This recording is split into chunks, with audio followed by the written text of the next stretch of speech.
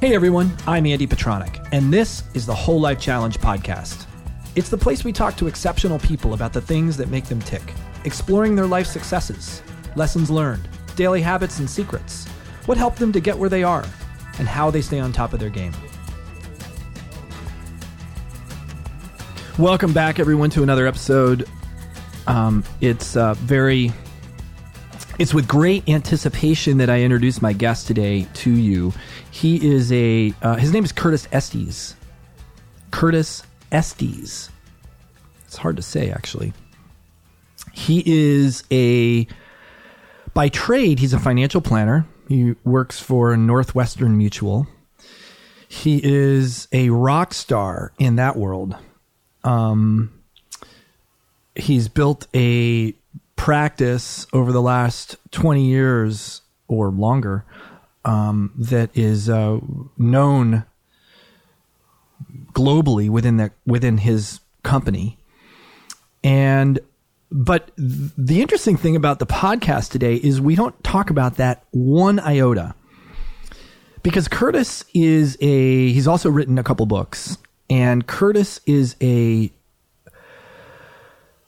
hard to describe his level of willingness to put himself at risk, put his life in being transparent with his life, put his life in the limelight, and adapt to situations and be at cause for his life.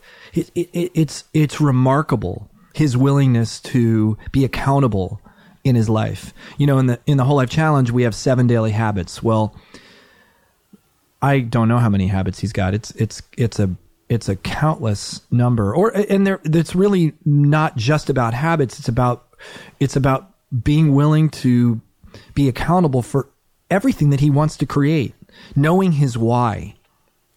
And he's developed systems that work for him on his own. Many of them are by hand. He shares with us some of those, actually all those things. In fact, he's provided me with photographs of the actual pieces of paper that he uses to keep track of what he does every day, so that you can get some ideas of what those things are. And he has his book, his most recent book is called Family First, which we talk quite a bit about in the podcast, is really about his exploration into a piece of his life that was unknown to him. He had fallen into the trap of routines that he had established since he was a child, that were built on basically how he was raised by his father, by his mother, by his grandmother. And he was blindly practicing those things in his life without realizing or seeing the impact of what they were.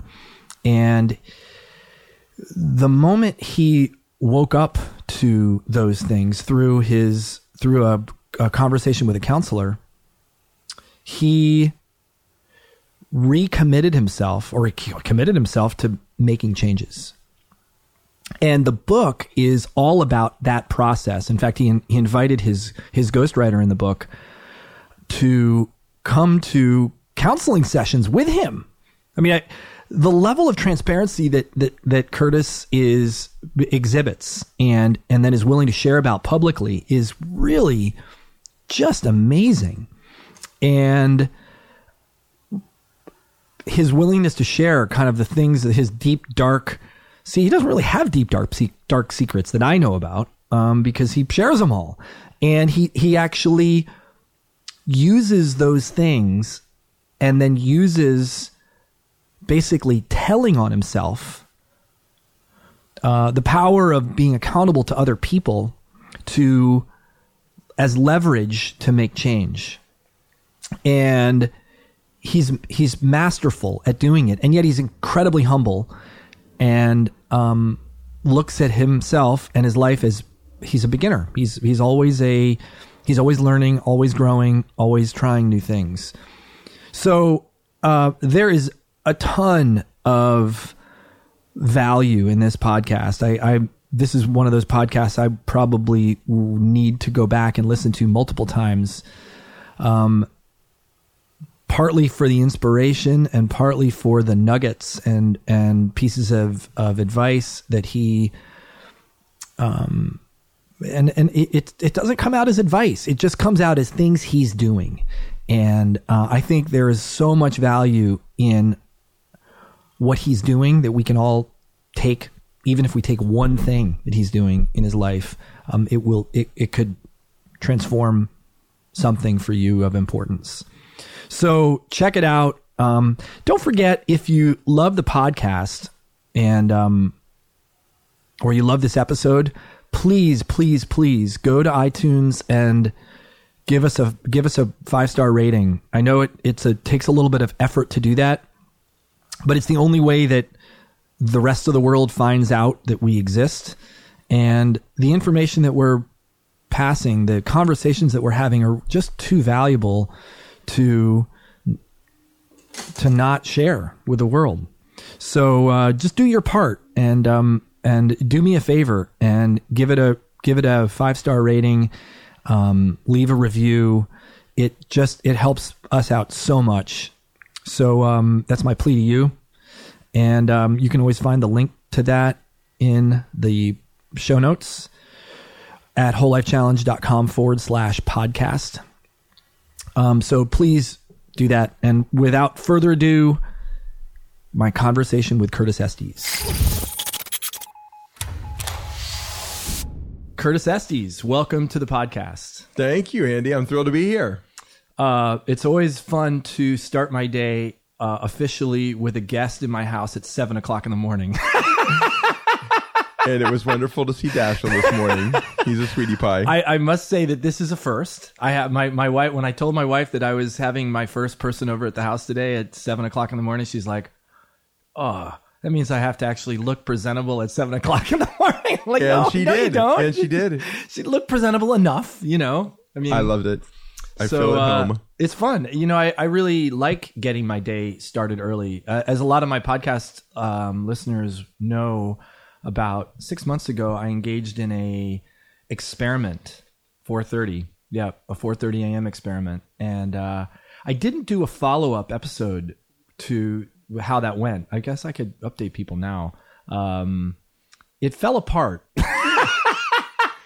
I understand. It fell apart partly because I got sick partway through. And then I decided, well, my commitment was to do it for 21 days. And I thought, well, if I got sick and I'm not going to hold myself to 4:30 a.m. when I'm sick, I got to start again. So I did.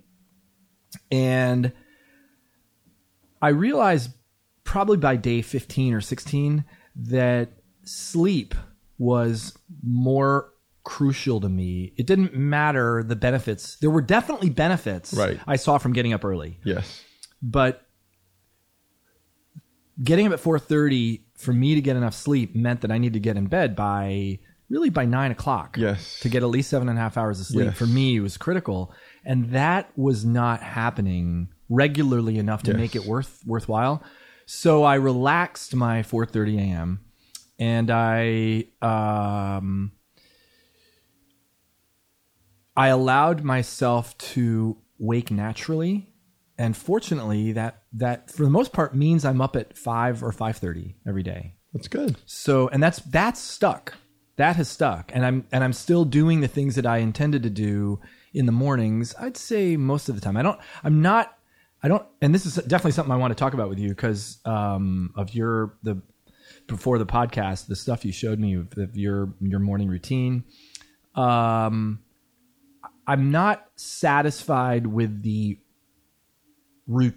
I don't have a solid enough routine in the morning. Like I don't have a sequence. Yes. And so it's a little too random. Yes. And then I don't quite get what I remembered later that I should have done in the morning done. And I just haven't taken the time to actually, sequentialize and so that it's just on automatic, like sometimes I'll go walk the dog. Sometimes I'll meditate first. Sometimes I'll journal first. Sometimes I'll check my email first, Yes. so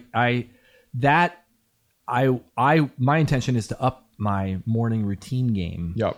And to fine tune that. So that this podcast is with you here is not supposed to be about me. It's supposed to be about you. but it's an interesting segue into your morning routine because it's fascinating. What you've done and how the process. Can you tell me a little bit about how what's the history of that? Because that's quite a process you have. It's phenomenal.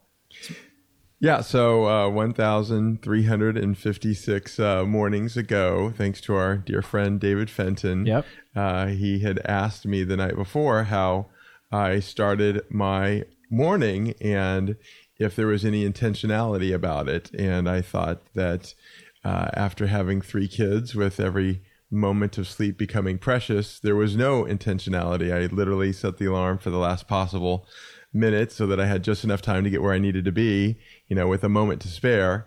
And he said, well, I just read this book called Miracle Morning by Hal Elrod. And he suggested that everyone have a process to the start of their day. And he recommends ideally a 60-minute process where you practice the lifesavers. And SAVERS is an acronym for silence, affirmation, visualization, exercise, reading, and scribing.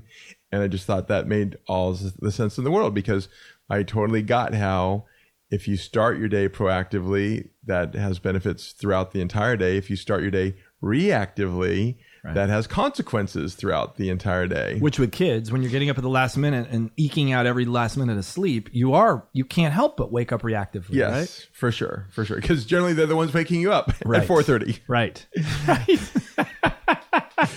So we're coming through those days, though. Yeah. Like your kids are a little older, my kids a little older. They sleep in. They sleep. My Dashel sleeps now till 6 anyway. It's progress. It's progress. So Dave asked me that question. I thought that's genius. So I'm going to start practicing the lifesavers every morning. Now, did you have any morning routine established at all before that? None. Okay. None. And did you just cold turkey start? Like, okay, I'm going to do all these and Yeah, and his point is that ideally you have at least 60 minutes to do it. I mean, you need 60 minutes if you're going to include exercise or whatever. But his point is you can do the 6 lifesavers in 6 minutes, even if it's just 1 minute of meditation, 1 minute of reading, 1 minute of, push-ups. Right. That's better than nothing. Right. And so the point is be intentional in every start of the day. Yep. And if you've got 6 minutes, do that. If you got 36 minutes, if you got 60 minutes, whatever. I know that in theory that sounds like a good idea. Have you ever tried it to do it in you have 10 minutes? Totally. And you get all 6 things in? Yeah. Huh. Yeah, and that's why I have the worksheet. Right. Because I track it. Right. Because if I don't do it, I can't check it off. Right. So now, did you take the advice that he gave and kind of tweak it to make it fit for you? Like or were you just, I'm doing this exactly as prescribed in the book? I started off just tracking my accomplishment of the 6 lifesavers: the silence, the affirmation, the visualization, the exercise, the reading, the scribing, or the journaling. But then as I've been doing it over several years now, it's evolved. And so now there's other things that I'm tracking as well that are important habits that I want to ingrain. And so I found that, just by tracking these things, it's much more easier to stay accountable to them. Yeah. And I'm a big believer in what you measure matters. Yeah. And so by measuring them, I'm much more focused on accomplishing them. Right. Right. Yeah, and I found it interesting. You pulled out you have a journal you keep with. Is that something you keep with you, or you bring it specifically because of the podcast? Like I brought it because I wanted to share it with you. Got it. But I was giving a speech in Baltimore yesterday, so I brought it with me on the trip. Got it. So that in the morning I could track. So it just slips in your briefcase, and you keep your. It's a very like this is kind of old school, right? It's totally. It's literally by hand. It's by pen and ink. Excuse me. No digital, no iPhone, because I've experimented with a lot of apps and a lot of writing, and your tracking piece is just a piece of paper. Yep. I print a new one every month. Right. And you've got on one side is your affirmations. Correct. and on the other side is your tracking sheet. Yes. And your tracking sheet, the piece of paper looks like you're going to have to go to 11 by 17 soon because it is full. It is full. It is full. But what are the kinds of things you track on your tracking sheet? I just track the things that are important to me, and again, that evolves over time. So right now, I'm in addition to the lifesavers, I'm tracking how early I wake up in the morning. What time do you get up? My goal is to wake up by 5:30. Okay. So every Tuesday and Thursday, I'm actually at the beach at 5:30 working out. Wow. You arrive at the beach. Yes. Yeah. I've got a buddy I meet there, so that's another important form of accountability. But then I'm tracking how much I weigh every morning. Now, hold on, back up a second. So if you're exercising first, you're out of sequence in the process, right? Or do you get up earlier and... Yes, exactly. So you get up on those days, you're up at 5 or 4:30? 4:40. 4:40. Mm-hmm. And so you do the other things, the visualization, the before, prior to. Yeah. Okay. Yeah. Mm-hmm. So again, I'm not like totally legalistic about it. It's just like, but yeah, I mean, the first part of every day is exactly the same. So the literal process is I wake up, get out of bed, I open up the Jesus Calling app on my phone. I read that, and then I read. You're still in bed at this point, or I'm out of bed. You've moved out of the bedroom. Yeah. You don't want to wake your wife up. Exactly. One of the things that Dr. Robert Cooper taught me is that it's important to have bright light early in the morning to stimulate the metabolism and everything. So that doesn't work in bed. Right. And so I read my Jesus Calling application, and then I read my daily part of my 1 Year Bible, and then I read my affirmations, and then I spend my time in the silence, and then I do my journaling, and then I'll do the exercise. And so the goal is to do all of that every morning, and then if I got more time, I'll do the exercise at the beach. If not, I'll just put on my running shoes, run out of the house, or I'll just do, push-ups or sit-ups in my closet. And your goal is to get at least 2 minutes in, 6 minutes in. Like, do you have a how much of exercise? Like, what is your normal? Yeah, the goal is to get 60 minutes of exercise in. Oh, 60 on top. So that's the goal. Got it. Yeah. Okay, got it. Yeah. But again, it doesn't happen every day. Yeah. So I'm just happy to get some amount of exercise in every single day. So that's why we track it. And so even if it's just, 40 push-ups or 100 sit-ups or whatever. And you put that in what you did in your list, or you just put that you did it? Nope. I have actually what it is. So yesterday was a 10K run. The morning before that, it was biking squats. Where do you put? Right there. So I did my first Friday of the month triathlon, swimming, running. I did my 25th Triple K run. Guys, I'm looking at a box. It's the size. It's less than a centimeter by a centimeter. It's minuscule, and Curtis has these codes that are very personal. It's great. It's awesome because you know exactly what you did. Right. Yeah. It looks like chicken scratch to me. I have no idea. It's not for you. It's for me. Exactly. Right. No, exactly. It's great. It's great. I love that you have your own little system and code system, and it works obviously really well for you. Yeah. So what else is on that thing? Because it's crazy, guys. The sheet is full of stuff. Yeah. So again, I'm a big believer in the great things that you teach, and so I'm just trying to be intentional about my health, and so I'm tracking consumption of alcohol, sweets, portion control. I'm tracking, am I driving with grace without texting? I'm tracking, so it's a yes or no, basically, or is it alcohol? Do you track the number of drinks you had? It's a yes or no. Yeah. I get a star if I didn't drink any alcohol, had no sweets, and ate normal portions as opposed to overeating. So all three of those lumped into one thing, or is that correct? Got it. So you have to do all three of those to get the star. To get the star. Got it. Okay. Cool. Mm-hmm. Yeah. And then there's a lot of family stuff. I track if I had intentional fun with my wife. I track if I shared the best thing that happened in the day with my wife. I share if I was proactive in helping my wife. I have a bunch of stuff tracking for the kids. I track at our dinner. Did we have dinner together as a family? Did we incorporate our family meeting? Was it a family fun night? Did I share the IMs from the morning with my family over dinner? So yeah, there's a lot that we track. And you fill this in the morning for the day before, is that right? Or do you fill it in as you go through the day? The first third I fill in the morning, and then the last 2/3 I fill in at night. Okay. Yeah. And then the stuff that I do right before I go to bed is, did I write down my 3 wins for today? Yep. Did I write down and then visualize the 3 wins that I want to have tomorrow? And then I track, did I journal my prayer requests for the day? Did I identify tomorrow's 6 a.m. project and exercise? And then what time did I go to bed? So it's not only doing those things, it's tracking that you did them. Correct. Exactly. This is your tracking. It's separate it's separate and distinguishable from the actual act that you have to do. Yes. Right.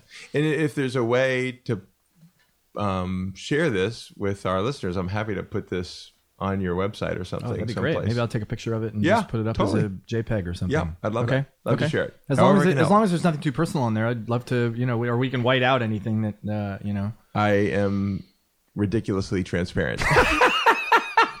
Your wife knows that, right? And it causes her to cringe. Right. My wife feels the same way. She's like, what are you talking about on your podcast? What do people know about our life? Yes. Well, that's incredibly generous. Thank you. Of course. And so now some people might listen to this and think, that seems incredibly stressful to live that structured, to be that intentional, to be that, how can you be normal? Like, well, a thought goes through my head. How could someone be normal and be that? I mean, you're very normal. But does that occur to you? Or does that, like, as you develop this, has it caused more stress? Like, this is stressful. Like, if you don't do it or, before you go to bed, or I don't know, is that making sense? Yeah, totally. Well, our mutual dear friend, Phil Tyrone, has been doing things like this for a long time. Yeah. And when I first saw the insane tracking that Phil does, I thought, oh my gosh, that's got to be stressful. I mean, How do you do that? Right. And so literally I just started with the Miracle Morning 6 lifesavers. So your sheet didn't look like that when you first started? No. It was the evolution of 1,356 days. Right. And every month I tweak it a little bit. But yeah, it started out tracking 6 things, and then there's like, what are the other things that I want to be intentional about in my life? So I just added, a 7th thing. Yeah. And then I added an 8th thing. Right. And so this is a level of personal accountability that I'm very comfortable with. I don't want it to be an 11 by 17 page with 50% more things that I'm tracking, but this works. Yep. So I think it's whatever works for you. And to start out small and manageable, and then if you want to do more, great. I mean, one of the things that also has been very powerful is thanks to Dr. Robert Cooper's neuroscience research about the brain doesn't wake up until there's urgency around an emotionally compelling goal. And the brain defines urgency as a deadline within 7 days. And so I thought, wow, that's interesting. I've always heard that it's important to set goals at the beginning of the year, but a lot of people will set goals in January and not even look at them again until December. Right. And consequently, their brain isn't awake for 50, 1 weeks of the year until that deadline comes up. It's like it was when you had a term paper in school. You didn't start it till the night before because there wasn't the urgency. And so I just thought, how can I incorporate that neuroscience research into my life? And so if I am tracking things, more frequently, then my brain which can be a very powerful tool on our behalf, is fully engaged. And I just want to be very intentional about making progress toward my life by design. And which is the name of your book, right. And if not, I'm living my life by default. And I know there've been times in my life where I was living by default, and that's much more stressful than having these tools for accountability in my life that keep me on track. Does it feel stressful when you're living that way? When you're living by default, are you conscious that it's actually more stressful than living by design? I think it hits you upside the head when, things just come crashing down around you. Right. Oh, crap. I've been living life by default. Right. I didn't realize it, but now I do. But like day by day, it might be kind of invisible to you. Right. It's until you wake up like, holy, wow. Yeah. How did I get here? Right. Huh. That's interesting. Because it's funny. I've been doing, I went through a coaching program about a year ago at the University of Santa Monica. And one of the distinctions that we talked about was the difference between the social self and the professional self. And the social self is the self that you've learned over your entire life, basically, from the time you were like, how do you get along in the world? How do you be a good person? How do you get along with other people? How do you be, Joe, fun guy, cool guy, friendly guy? And the professional self is the person that you get to create, that is your, by design, basically, that is the person you desire to be in the world as a conscious adult human being. And very often the trap that we get sucked into melding the professional self. I get sucked into melding the professional self into the social self.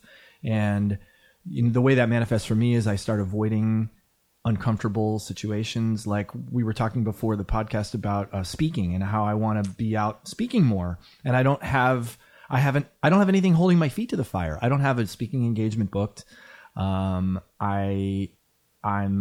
more comfortable in my office at home with my shoes off and talking on podcasts. Very safe in a way. It's, and I see that as a slipping. It's not really about social, but I see that as slipping into this comfortable place rather than being outside that sphere of comfort and pushing the envelope in ways that actually allow me to lead in the world. Yeah. So I think that what has worked for me is at the beginning of every year getting clear on what I want to accomplish for the year. And that's in the context of what my ultimate life by design looks like. And then using Dr. Cooper's, wake up your brain. Now, is Dr. You've mentioned him a few times. Does he have a book that he's written? Because I'm not familiar with his work. Yeah. He wrote the book, Get Out of Your Own Way. It's a New York Times bestseller. Phenomenal. He's got a lot more books coming out in the very near future. But he talks about this concept of weekly breakthrough testing. So you look at your life by design that you want, you look at what your goals are for the year, and then every single week you identify baby steps in the direction of your life by design that you can test breakthroughs for. Right. And so for 384 weeks, every week, I will email my inner circle. These are the breakthroughs that I'm going to test this week in the direction of my life by design. And then at the end of the week, I report back to them via email. Here's what I said I was going to test, the breakthroughs for this week. Here's what worked. Here's what I learned. And here's what's next. So that's the accountability mechanism that I've set up to make sure that every single week my brain is engaged and I'm moving in the direction of my life by design. Your inner circle is your closest, are they colleagues? Are they friends? Are they? It's all of those. It's the people that I coach. It's all the people who are folks that I really, really respect and I don't want to look like an idiot in front of. So if I tell them I'm going to do this week, if I don't reply at the end of the week, then I'm an idiot. So it's And do they all do the same? Are they all doing the same thing? No. Just you? A couple of them do it, but I'm the primary. Now, the question that jumps into my mind is, if you spend all your time doing all these tracking things and accountability things, and how do you find time to actually get anything done? Yeah. Well, you may see all the things that I track, but it literally takes 1 minute, to fill out the form in the morning. Right. 1 minute to fill out the form at night. Yep. And the email that I send out to my board of advisors, I call them, literally takes 10 minutes. Right. So we're not talking about much time at all. Right. It just looks like a lot of work. And has that been a habit that you had to cultivate, or is that something you've been doing for longer than your daily tracking? This board, weekly breakthrough testing has been 384 weeks now. So that's I got to do the math. Longer. That's like 6 years. Yeah. Wow. Yeah. Was that as a result of reading Dr. Cooper's book? Mm-hmm. Wow. Yeah. Wow. I did a program with him called 12 Leaders, which was life-changing. Wow. That sounds it sounds amazing, like what you're up to and how you're doing it, and it also sounds very confronting because you're putting yourself on the hook, and not everybody's willing to do that. I mean, I'd say you're in the 0.00001% of the population willingness to do stuff like this. I mean, I know a lot of people that don't have this level of accountability in their life. Well, that may be true. I don't know. I'm guessing too. I don't know either. But I mean, my goal is, we have one life to live, right? And with children, you recognize how precious every moment is, and so I would rather go through life giving it my best with the objective of becoming the best version of myself. Mm-hmm. And that's worth a little bit of accountability. Yeah, it sure is. I mean, my gosh, I agree. Now, another thing, this is about the writing piece. It's called scribing, right? In the process. Yes. You were showing me before the way you do it with the 4-colored pen. Can you talk about that a little bit? Oh, for sure. Yeah. So I love the old school 4-color pen. Thank you, Ethan Fry. And that thing's been around for since I was a kid. For sure. So maybe probably longer than that. 50 years. Long time. Dating myself. So I use it as a way of making my journaling, my scribing very, very simple. So every morning as I read the Bible, I write down the verse of the Bible that means the most to me from that day's passage. And then that's in black. And then I use the red ink to write down how I'm going to apply that in my life for the day. And that's part of the morning, miracle morning process. And then every night in blue, I write down the 3 wins that I had for the day, the 3 best things that happened for the day, the 3 greatest memories. And then that's in blue, and I track that. We talked about how fun it is to track your gratitudes over the course of the year, and thanks to Mark Batterson's book, he encouraged his readers to see if they could have 1,000 gratitudes for the year. Which book? What's the name of the book? Actually, it was one of his sermons. It wasn't one of his books. Okay. But in any case, so that's a really fun thing. Uh-huh. And then the evolution of that was not only do I want to write down the 3 wins that I had today, I've found tremendous power in writing down and visualizing the 3 wins that I want to have tomorrow. Right. And what happens so often is when I look back to the 3 wins that I wrote down today, many times they were the 3 wins that I envisioned wanting to have the night before. Right. So it's just super, super cool. I noticed when I looked at your writing, your scribing, that your entries weren't that long.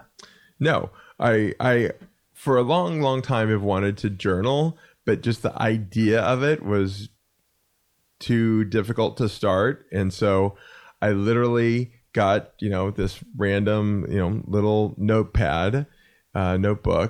And I just said, I'm only going to write one line. I figured I could do one line. Okay. So I started off just doing one line. And then... on what topic? On the thing I was grateful for the day. Okay. Yeah. And this is part of a bigger conversation that I really am excited to share. The brain clutches negativity.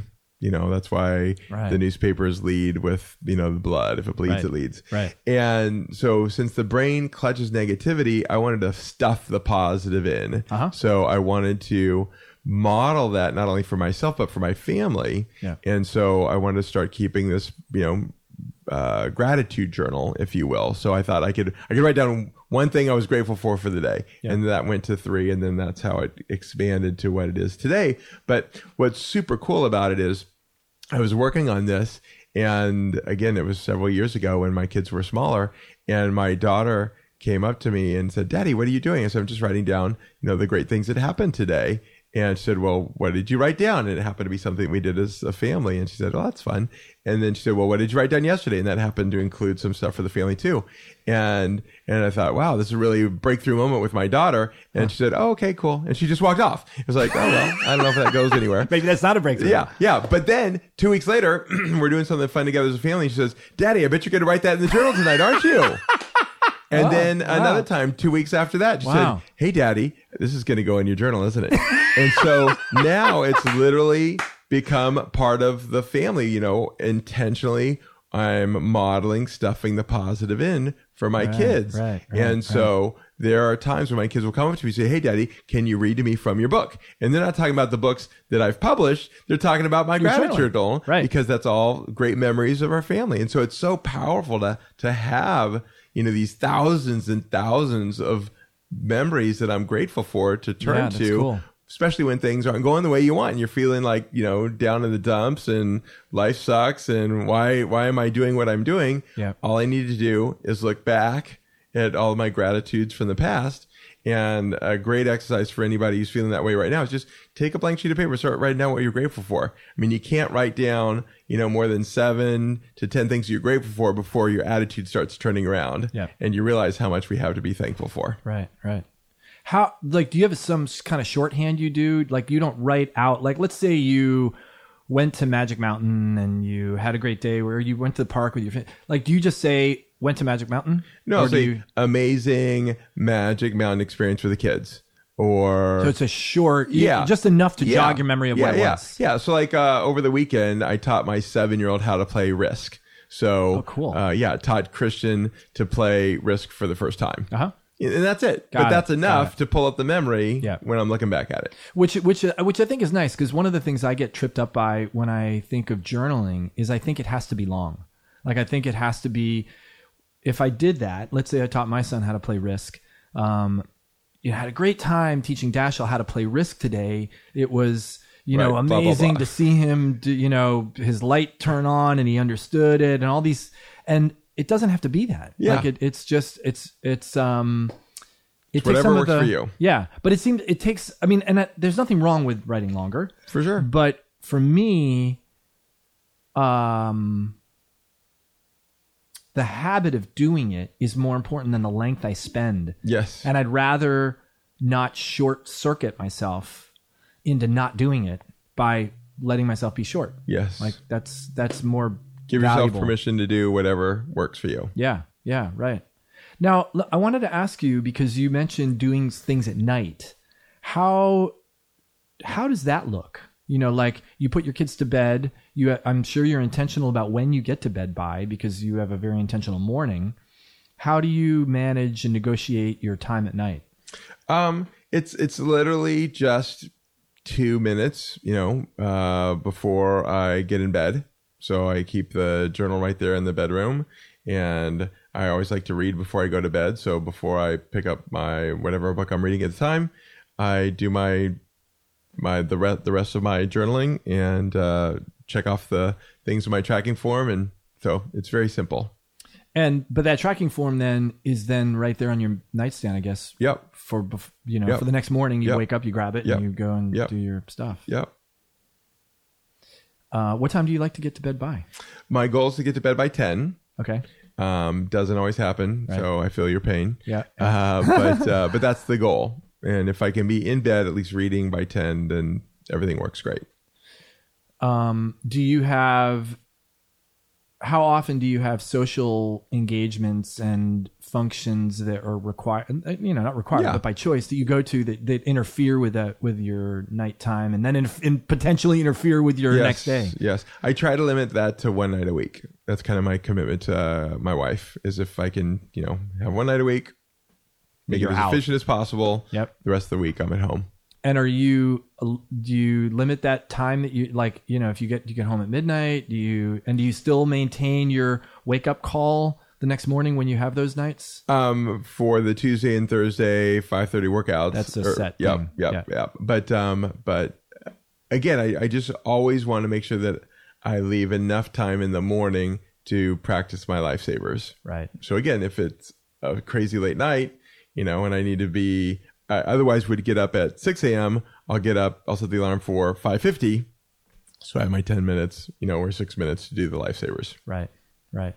Because getting in that habit, that habitual practice is so powerful. That's really what we encourage in the Whole Life Challenge is the habit. It's the long-term effect of the daily practice. Yes. It's so powerful. It's not that any one thing is super powerful. It's that the combination done daily is incredibly powerful.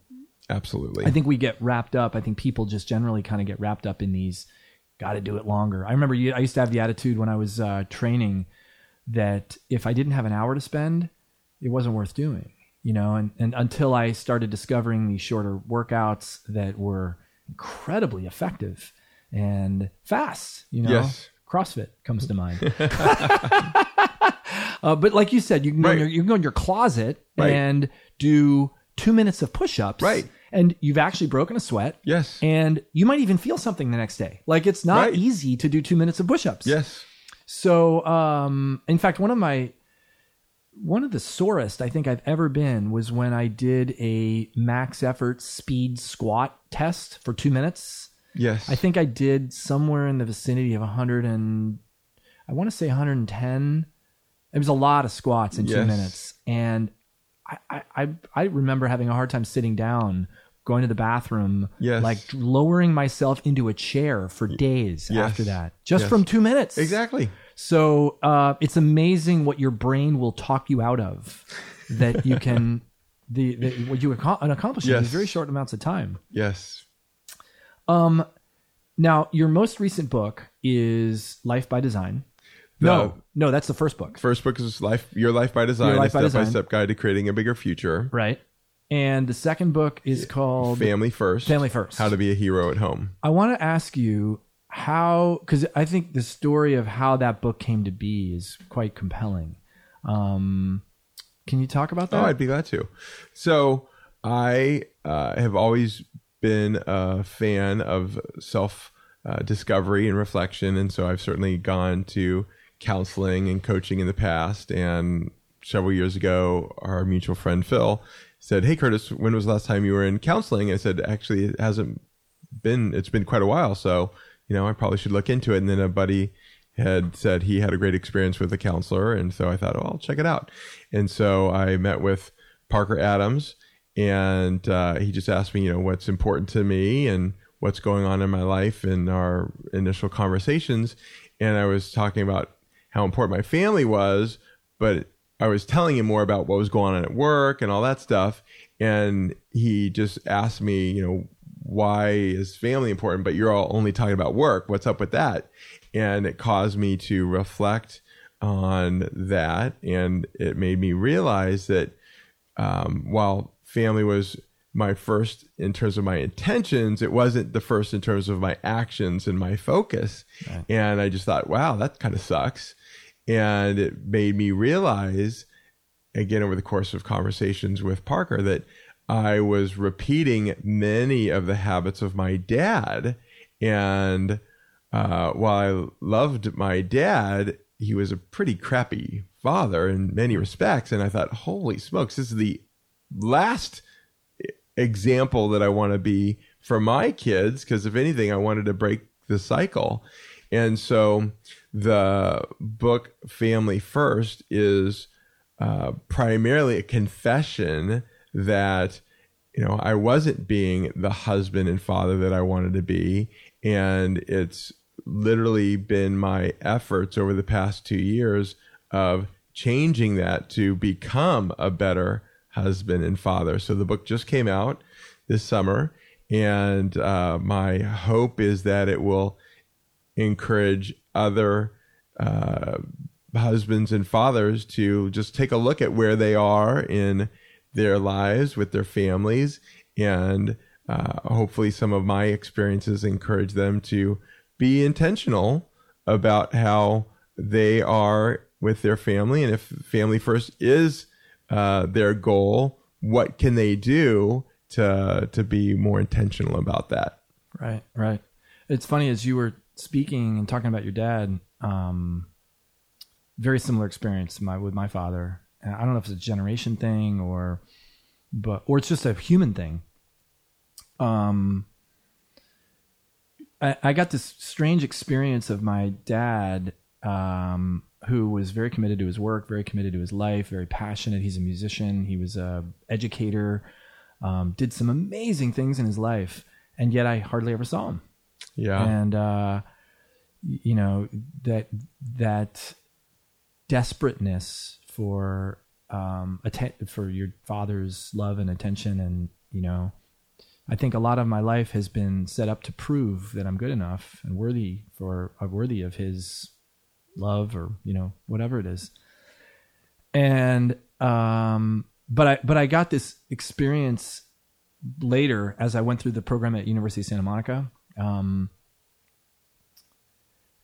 kind of shifting my concept of what love is. 'Cause I think you could say that love without action is, I don't know if it's not love, but it's certainly a different picture of what love is. Yeah. Because my dad would never, there's no way on earth at any point in his life would he have said, "I don't love you." Right. Kind of like what you were describing of you. Like your most important thing is your family. Yeah. The most important thing in your life is your kids, and and yet all you do is talk about work. Yeah. And all you do is focus on work. And God, that is such a common thing. That's like epidemic. Yes. In our world. I don't know if that's just in the United States. I can't imagine that it is. I would imagine it's probably like that, a universal thing. And waking up to that, and love without action is hollow. Is hollow. Yeah. Right. It there's what is it, and why? That's a very confronting question. Yes. And it's not just with our kids, it's also with our spouses. Right. It's that whole idea of, gosh, do you want to wake up 20 years when you're supposed to be celebrating your wedding anniversary, and you find out that you've got a great roommate, but not a best friend. Right. And I don't want that. I want to be very intentional about making sure that in every way possible, Christy is my best friend. Right. So half the book is on your marriage with your spouse, your marriage, and the other half is on parenting. Right.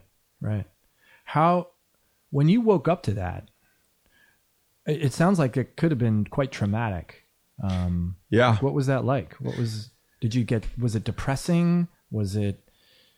It was, I would say that there was certainly a shock to the system. And if anything, it just made me angry at myself and determined to do something about it, quickly. Right. And Parker said, I see this in my counseling universally almost. And I think you should write a book about it, because he knew about my first book. And I thought, wow, that'd be a really cool experience. And so what's amazing about the process of writing the second book is, our dear friend Jocelyn, literally sat in the counseling sessions with us. Really? And so much of the book is just writing down what we're talking about in the counseling sessions. Wow. I mean, you said you were transparent, but that's transparent. Who invites their ghostwriter into their counseling sessions? Yes. It was awesome. We love you, Jocelyn. Was she sitting behind a screen so you weren't distracted by her presence? No, she's right there. Wow. Yeah. Wow. That's really cool. Yeah, it was. It was. She's the fly on the wall. Yes. Did the concept of the book come about as a result of your clear intention to do something about it, or did it come about just like how did that transpire? Like, when did he suggest that, and how did you decide that was a good idea? It was pretty early on. And again, I love the accountability tools that we can incorporate in our lives. And I felt there was going to be little more accountable than writing a book and sharing my experiences about how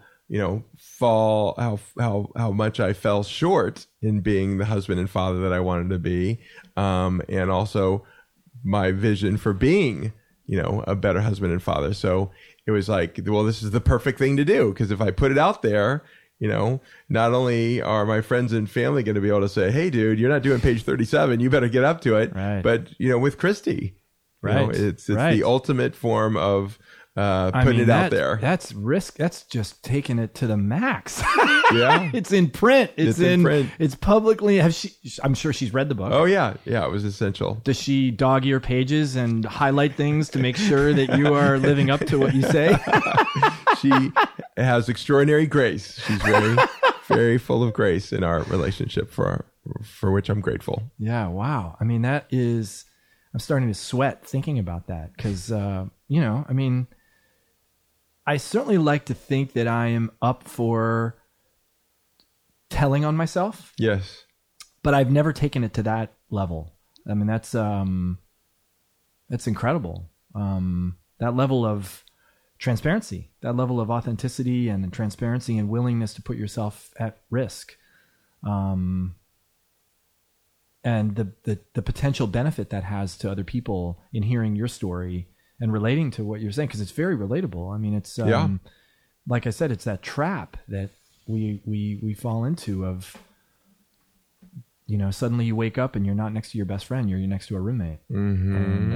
And well, and I would just welcome input from you and all of the readers, because the first book is now in its 4th edition. I want to do a 2nd edition and a 3rd edition of Family First. I want to incorporate as much as I can, learning from those around me, because I know I haven't figured it out. I know I'm a lifelong work in progress.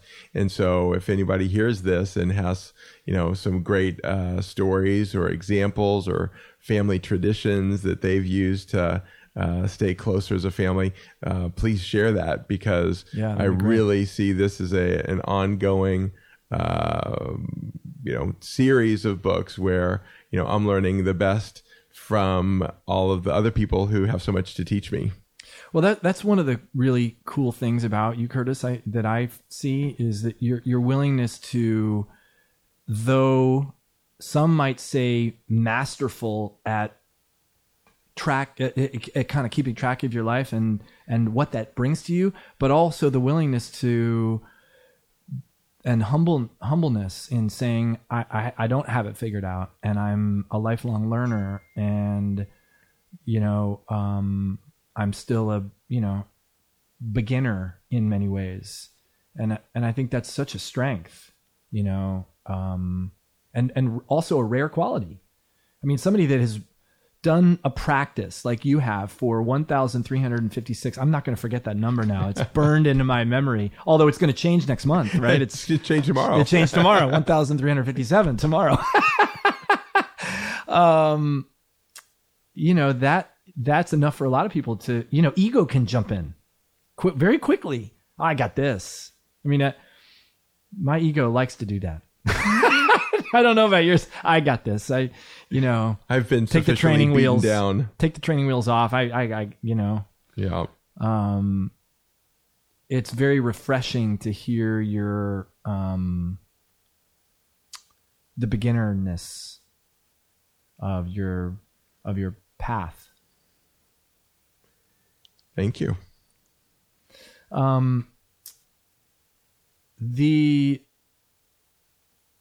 What have you seen as a result of the book? Like in personally in your life, what changes have occurred? So I think the biggest thing that hit me, that caused me to really be focused on the importance of the book, is that my relationship with my oldest son wasn't what I wanted. He was demonstrating signs of defensive detachment, which is a psychological term, which just shows, when your kids aren't getting the attention that they want, that instead of, just ongoing being disappointed in the relationship, they're going to detach from the relationship and they're going to distance themselves from the relationship. And I saw that happening, but I didn't think there was anything wrong with it, because that's what had happened with my dad. My dad, didn't give me the attention that I craved. And so I just distanced myself from him. Yeah. And so I thought, well, gosh, Jordan's doing the same thing I did, and I turned out okay. And then in the context of the counseling, I realized, holy smokes, that's the last thing I want, is to be distanced from my son, my children. I have to do something about this. And so the very first thing I worked on was connecting with Jordan. And I, just was so eager to fix this as quickly as I could. And so a lot of the book is about how to just be much more present with your family. I mean, some of the bonehead things that I did as a dad is, I'm embarrassed to say this, but I mean, at times I would bring the newspaper to the dinner table, mm-hmm. And while they're talking about their stuff, I'd be trying to catch up on the newspaper, because I'd hate to miss out something that happened in the news today. Right. And I cringe as I think about, the fact that I did that. And, I would have my cell phone at the dinner table. Yeah. And, I'd be checking my email when there was a lull in the conversation. It's like, nothing speaks more loudly in terms of where your attention is than when you're bringing something else to distract you from family time. Right. And so I said, I got to stop that. And so the book is a lot of the examples of the, poor decisions that I was making and what I'm doing differently now to re-engage with my son and my wife and, my other two precious kids. And I'm just so happy now, 2 years later, looking back, that, I'm not in the place that I was. I still, can be better, and I want to be better every day, but it's visibly and measurably better than where it was. And I'm committed to continuing on this journey of keeping family first. Now, do you continue to see the counselor that I've got a session with him this afternoon every week. And is that part of this? Is that become part of the practice of keeping yourself accountable and staying on this journey? Is that a necessary part? I think it's a valuable part. I have gone to counselors in the past for a couple years at a time. So I think there could be a season to this. It might not be something I do forever. Yeah. Maybe it is something I do forever. For now, I certainly plan on continuing. And I just know that left to my own devices, I'm going to screw up. And right. I would rather have guardrails in my life to keep me on track. Now, do you involve Christy in this process at all? Yeah, Christy's come with me before to the sessions with Parker, and that's been great.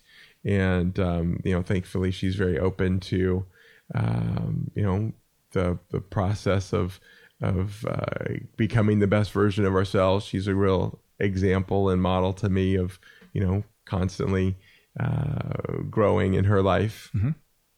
So does she have a consistent practice around therapy or around counseling, or does she do it when you ask her to come with you? Yeah, she certainly comes whenever I ask her. I mean, I think women in general are just so much more aware and in touch with what's going on around them. I feel like as a guy, more often than not, I'm oblivious to what is, so apparent and obvious to my wife. Right. So I think I just need it a lot more. But she is absolutely engaged in her own lifelong progress of personal development, and no one is more dedicated to, a lot of the things that I'm talking about than she is. I mean, she literally works out for an hour every single day. She may miss 3 days this entire year of working out. And when she's working out, she has built an office around her elliptical machine. She gets so much done every day on the elliptical machine. And, she got up super early this morning because she knew it was going to be a busy day. And when I got up to come here, she was already well into her workout, and she does a daily Bible study, and she's a super mom. So I'm lucky to have her. That's amazing. That's great. It sounds like a good team. Yes. And she obviously was support. How was it when you, back when you first discovered this hole? Yes. For lack of a better word. How was it telling her? What was that like? Or did she already know? Had you been? No, it was new to you. It was something you discovered. So how was that? Yeah, it was actually fascinating because I would share with Parker things that were happening at home, and again, I was just assuming that since I was following the path of my childhood, that it was normal. Yeah. And yet it was very clear as I stood back and looked inside, kind of as a third-party observer, that Christy knew I was screwing this thing up, and she was encouraging me. But again, sometimes as a bonehead guy, it takes the outsider to say, dude, you got to change things. And so Christy was absolutely encouraging me to make changes, but I was unwilling to do anything about it because, again, I just thought, this is normal. Yeah, it was my normal. Right. Was that causing tension in the relationship? Totally. Yeah. I mean, especially it started around spanking the kids. She didn't want us to spank the kids at all. And for me, I got spanked plenty, and that was normal. And in the course of the counseling with Parker, I mean, he talks a lot about how, spanking a child doesn't draw them closer to you. Right. It pushes them away from you. And so as I share in the book, it really became clear to me that I don't want to be the dad that spanks the kid. I want to be the dad that engages the kid and comes alongside my children and tries to figure out what's causing the behavior, as the underlying issue, not just the way that they're acting out in the moment. Yeah. How when you and Christy were not on the same page around issues, because this happens for me, because my wife and I are both very strong-minded, very strong-willed, and very opinionated, and very often not necessarily in alignment. How do you guys resolve? How did you resolve those things? You want to spank, she doesn't want to spank. Vavoom? Is that a big, explosion argument? What happened? What gave? What worked? How did you make that work back when it was an issue? Yeah, well, we didn't make it work. It was, I had my way and she had her way. And I think a very telling example is I said, okay, I'm not going to spank, But if, our youngest, who's very strong-willed, wouldn't listen to me, I would grab his ear. And my grandma grabbed my ear. And it got my attention. Right. But it was driving a wedge between my relationship with my son and my relationship with my wife and Parker. Because you figured out a way to do it that wasn't spanking. Exactly. To honor your word. Yeah. And yet it had the same effect. It was still, destructive behavior. Yeah. And so Parker brought that to my attention. I just said, wow, I was so obstinate in my thinking, but it wasn't serving me well. Maybe there's another way. And so that's what has unfolded in my, practice that I share in the book. Yeah, it's I'm just amazed at your willingness to see these things, because there's such ingrained habits. They're so normal for all of us, because we all grew up, we all had parents or some version of a parent, and we have these invisible operating systems that we've developed, right, over decades, that we don't even, it's like a fish swimming in the water that's never been outside the water. The water, what's that? Right. And waking up to it is hard. I mean, talking about resistance. Yes. Have you ever, I'm sure you've read The Art of War. Yes. Stephen Pressfield. He talks about resistance in his book. I mean, the resistance, that's one kind of resistance. This is a whole nother level of resistance. Yes.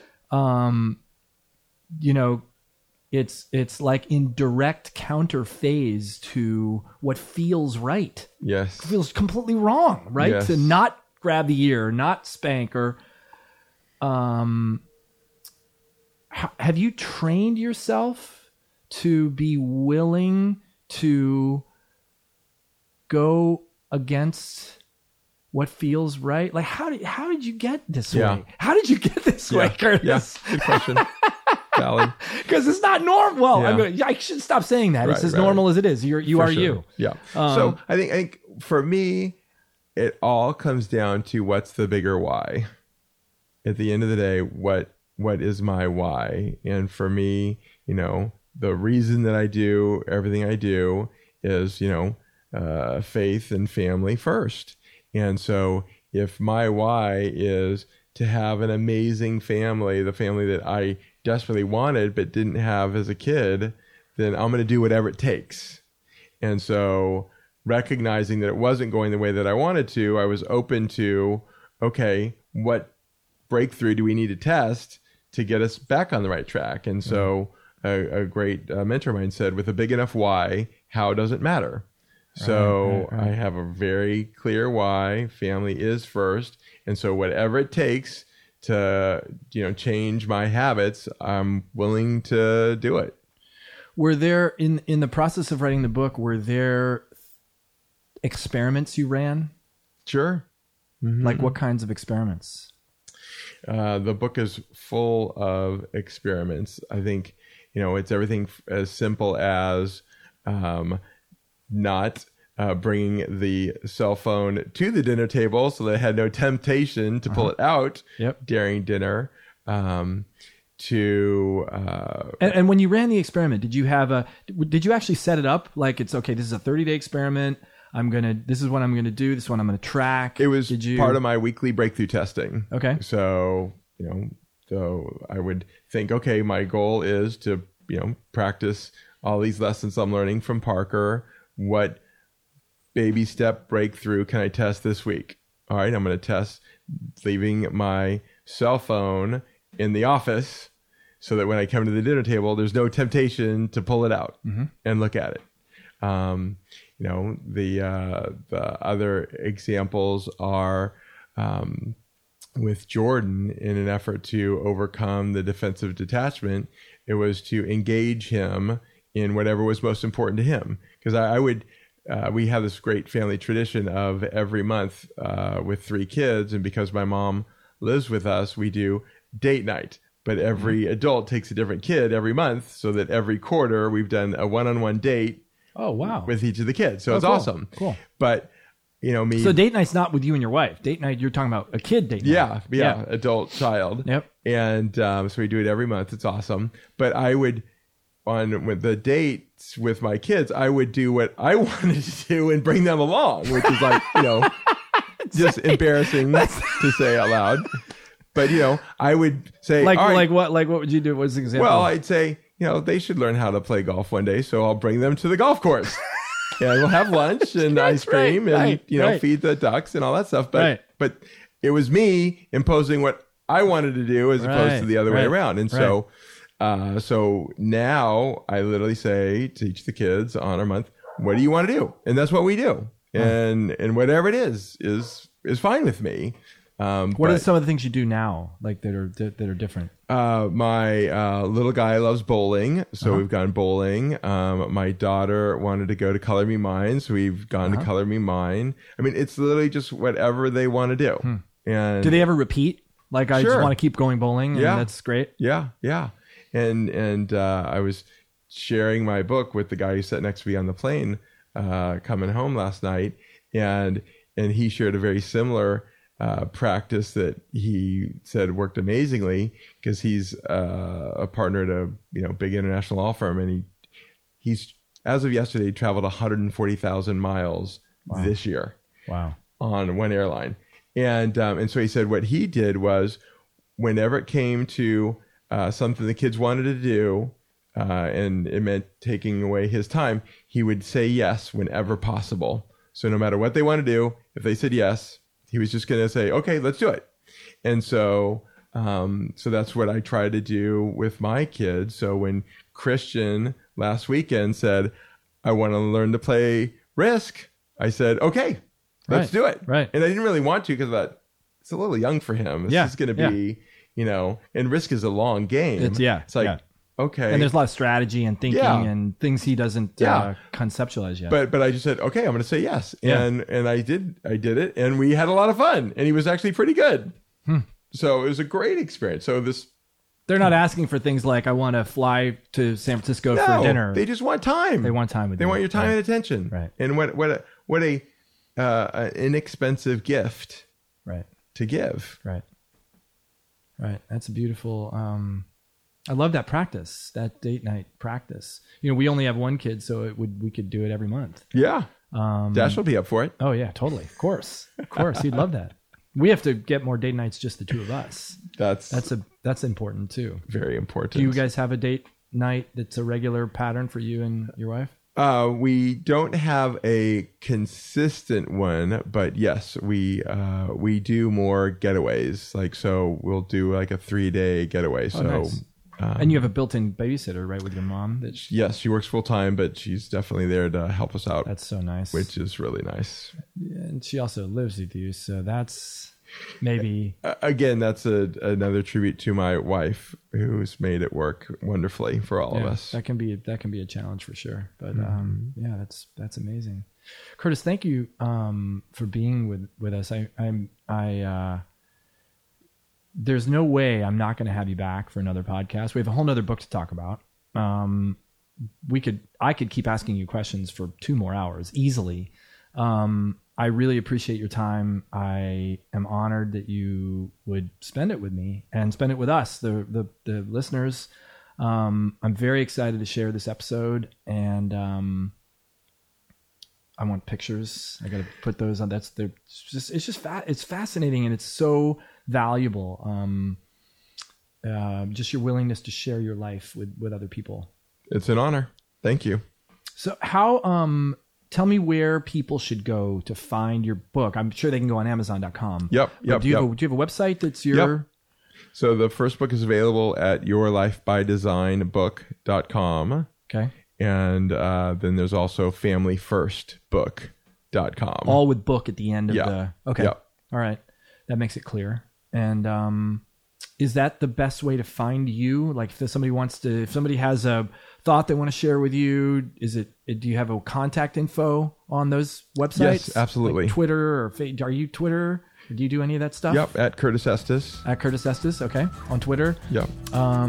Is that the best way to engage? For sure. That'd be awesome. I'd love it. I welcome all the feedback I can get. Cool. Awesome. Well, it's obvious that you've set your life up that way. No, like if you're willing to get all the feedback you have already and from your wife, like what's a listening to?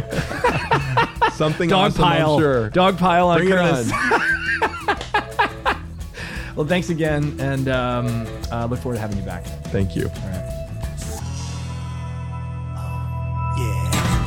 The Whole Life Challenge podcast is produced by our podcast team, Ernie Hurtado, Becca Borowski, and Cameron Banfield. You can find all our episodes as well as the links to anything we talked about during the episode, plus complete show notes at wholelifechallenge.com/blog. You can also subscribe to this podcast on iTunes or whatever app you use to listen to podcasts. And if you like it, please remember to give us a favorable rating in iTunes and recommend it to your friends. I'm Andy Petronic. Thanks for listening.